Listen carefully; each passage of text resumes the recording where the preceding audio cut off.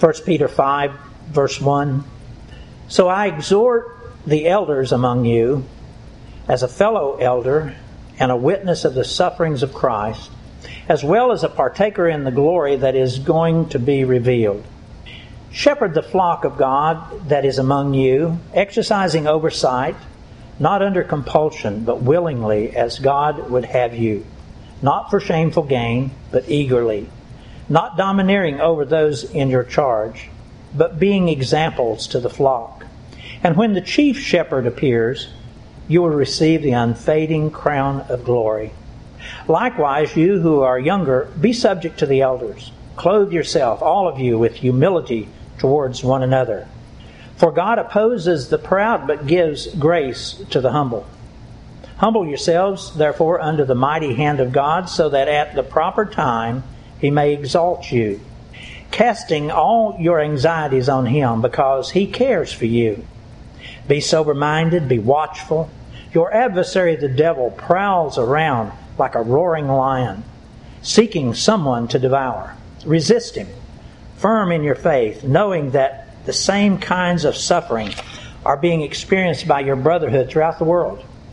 And after you have suffered a little while, the God of all grace, who has called you to His eternal glory in Christ, will Himself restore, confirm, strengthen, and establish you.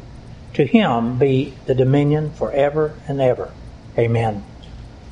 The church. In most every way, the church should be the safest place that a person could ever be a part of. Safe spiritually, safe emotionally, safe physically. But is it? Is the church the safest place that a person could ever be? Compared to the secular world and all of its trappings, yes, the church is far safer. And in most all matters, spiritually, emotionally, and physically, yes, the church can be said to be one of the safest involvements that a person could ever hope for. But again, is the church truly a safe place to rest our weary souls? While I can declare to you that the church is the very best place for each of us, we know from everything that takes place within them and from all that we've been reading in these previous chapters that safety is not a certainty for us. As we read the beginning word of this chapter, we know that God is speaking of this very matter of safety. The first verse begins with that word so. As I mentioned earlier, it's also translated as therefore. And as we look back over the past chapter to see what the therefore is referring to, we see that one of the primary focuses is the sufferings that we are called to endure, the fiery trials, God calls them. Sufferings not only coming from outside the church in, but also, specifically, sufferings coming from within the church. And even sufferings that would come from God Himself. Suffering. So then, no, being within the church, the body of Christ, is not always safe. But it is good. It is good. The very best place that we could ever hope to be in. But as we observe and consider all of the matters of safety and troubles and sufferings that are spoken about here, we can see it taking place, yes, on a national level in so many of our larger churches, but where it is most felt by you and me is at this local level, within the individual church bodies like ours here at Holcar Presbyterian Church. That's where we most feel the suffering. Why? It's because we're people. Just people. We're a group of wretched sinners that have recognized our dilemma of needing a Savior, and we have received the salvation that Christ has offered to us. And because of that, then we gather here each Sunday to praise and to worship the Lord Jesus for all that He's done for us. And we also gather together to bless one another, offering comfort and joy and fellowship to each other. And that is all very good. Very good. But with that being true, where and how does it sometimes, perhaps often, go wrong for us churches, for us bodies of believers? The answer is it begins with the understanding that the world, the flesh, and the devil, they do not stop at that doorway when we walk in here on Sunday. Now, in one way, that would be good, and is good, because the church is the only place that the world, the flesh, and the devil can be properly dealt with. The world could be redeemed, and the flesh can be reborn, and the devil can be defeated. So this would be a good place in that sense. But the problem is our preparation as church members to deal with those enemies, and our defenses against their attacks against us never seem to be fully adequate. And so as we go about all the many activities and duties of the church, we do suffer. What are some of the most obvious pitfalls and weapons that are used to disrupt what should be a haven of safety and protection within the church? Looking at these words here in our text, we see that the first and most effective tool used to disrupt our haven of safety here and the joy that we should be having as we fellowship together is that of pride. Pride. The word pride is not used here. The word proud is used. But the word pride is not used here. But its counterpart is humility. And so we know, because the Lord is speaking about humility, that pride then is the biggest stumbling block to our having this joyous time within our churches each Sunday with each other. I want us to focus on this pride for a few moments this morning. Now, in truth, pride in any place or circumstance is a sure and certain destructive force to reckon with. No matter what the venue, whether you're in your workplace, in your marriage, in any relationship, pride is a destructive force, and it always is. But listen, when pride is allowed to catch root and grow and flourish within a church, the resulting effects can be especially devastating. Here, through the words of the Apostle Peter, God is giving an especially strong warning to the people of this church that the letter is addressed to. And while there's not been much mention of this word pride being a particular issue through the earlier chapters of this book, these words tell us that this warning is much more than just a preventive measure. Here Peter begins by addressing the elders, the leaders of the church, because it's in leadership that such matters of pride and the world and the flesh and the devil will either gain their momentum or they can be held to a minimum. And Peter here strongly exhorts these elders to carry out their duties in a just and diligent manner, because it's in the leadership of the elders that the church will have its first line of defense. Listen to these words, verse 2. Shepherd the flock of God that is among you, exercising oversight, not under compulsion, but willingly, as God would have you, not for shameful gain, but eagerly, not domineering over those in your charge, but being examples to the flock. And when the chief shepherd appears, you will receive the unfading crown of glory. Notice the warnings that are given here. Now here the word elder doesn't necessarily imply an older aged man, though elders should be of a sufficient age to have experienced many things and have gained spiritual wisdom from their experiences. But above all, there is no room for pride. No room for pride within an elder's heart as he carries out the duties of his position. Now, in our Presbyterian churches, the position of elder is regarded as being one of high spiritual calling, leading the church in all matters that are spiritual. And it would seem as we look at our small churches here in rural Mississippi, that pride should not be one of the biggest of issues. With such small congregations and minimal finances to deal with. But that's not part of the criterion. Pride can be a wretched enemy in any size church. It's been observed that sometimes our rural churches have been ruled over by select families with no other voices allowed within the decision making for generations. Pride. It is imperative that you and I be able to acknowledge that this pride does not stop at our door, the door of any church, and that neither does the chief proponent of pride. That's Satan himself. Now here we're warned about that in verse 8. Be sober-minded. Be watchful. Your adversary, the devil, prowls around like a roaring lion, seeking someone to devour. Resist him, firm in your faith, knowing that the same kind of suffering is being experienced by your brotherhood throughout the world. Folks, listen.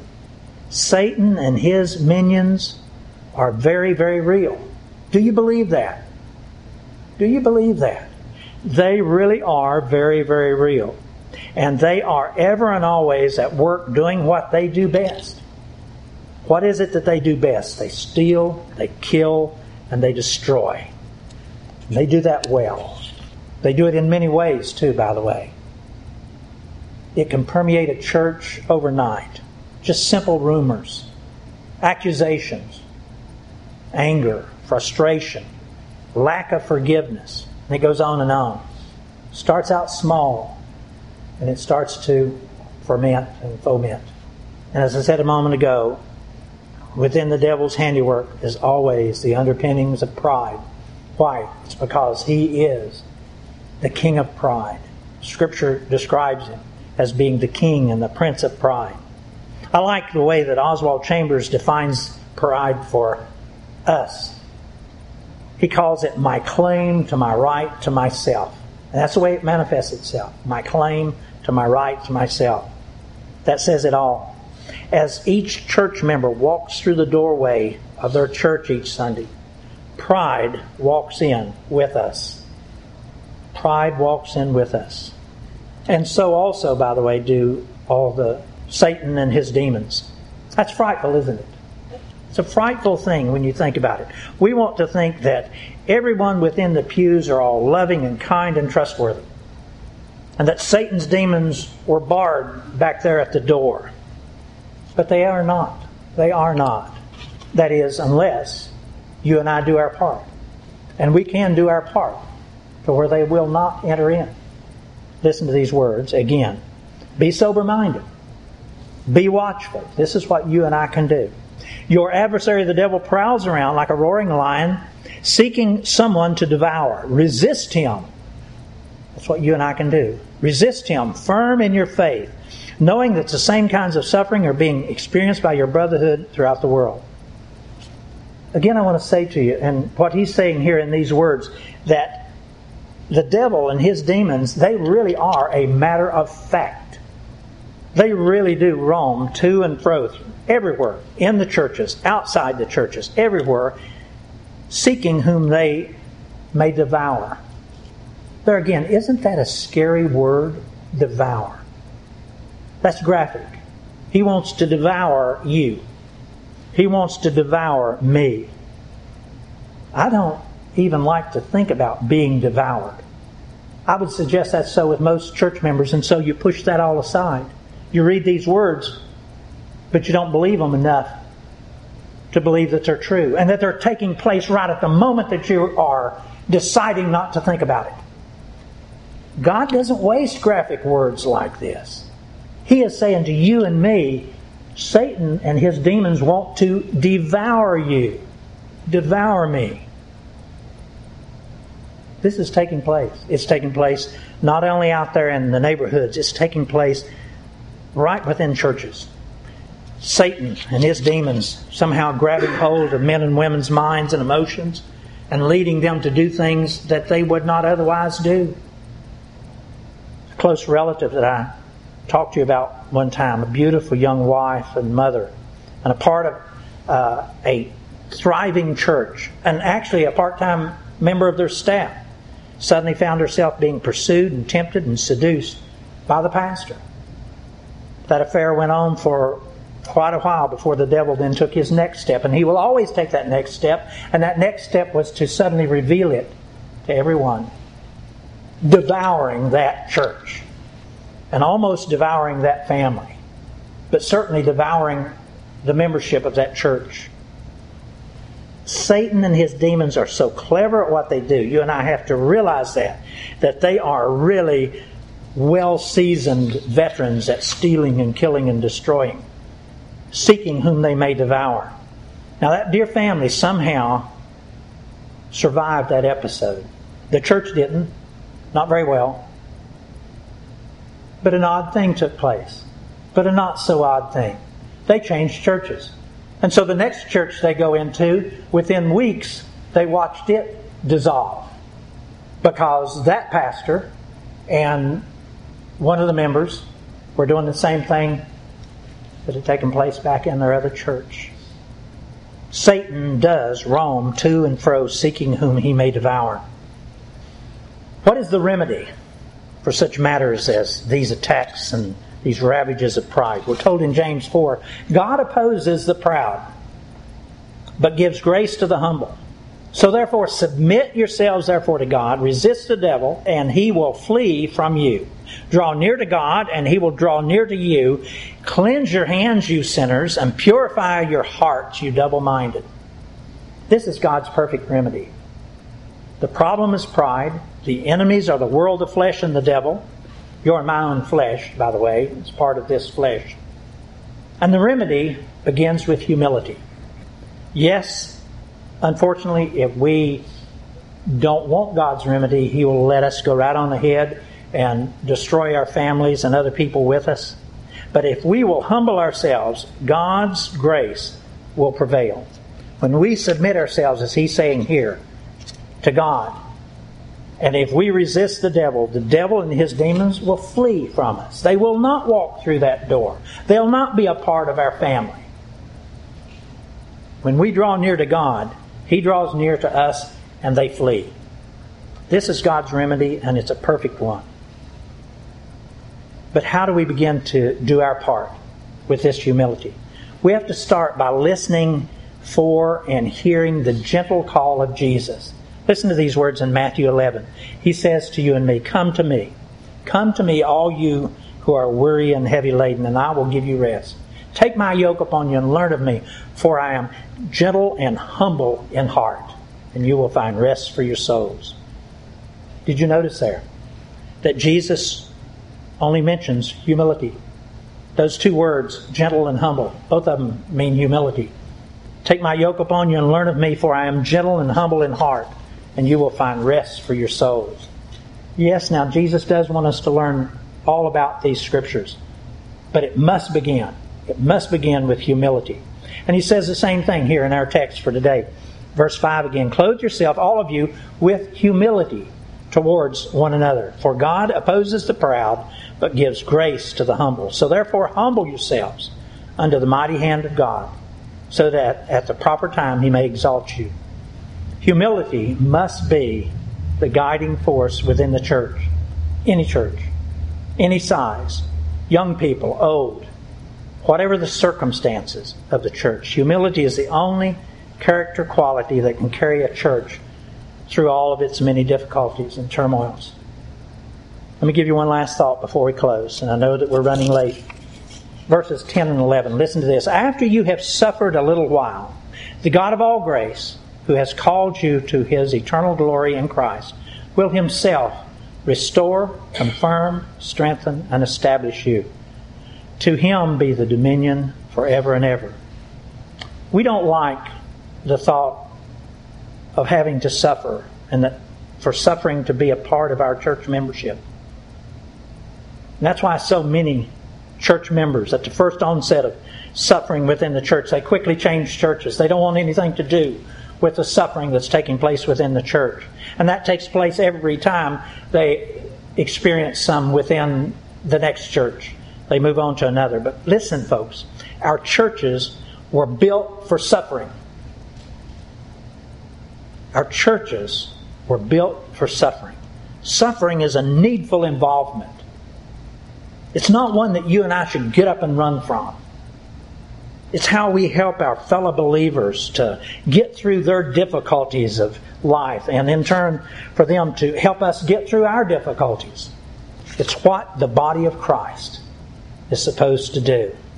So I want to encourage each of us to not forsake the assembling of ourselves together. I have family members right now that do not go to church because of the suffering that they did within churches. They bailed out. But God says, and I encourage you, do not forsake the assembling of ourselves together. But faithfully and humbly, we need to gather ourselves together each week to praise and worship the Lord. And if we will draw near to Him, He will draw near to us. That's His promise. And He will bless us beyond any measure we could ever imagine or hope for. These words as we close again. Verse 5. Clothe yourself, all of you, with humility towards one another. For God opposes the proud, but gives grace to the humble. So humble yourselves, therefore, under the mighty hand of God, so that at the proper time He may exalt you, casting all your anxieties on Him, because He cares for you. Let's pray.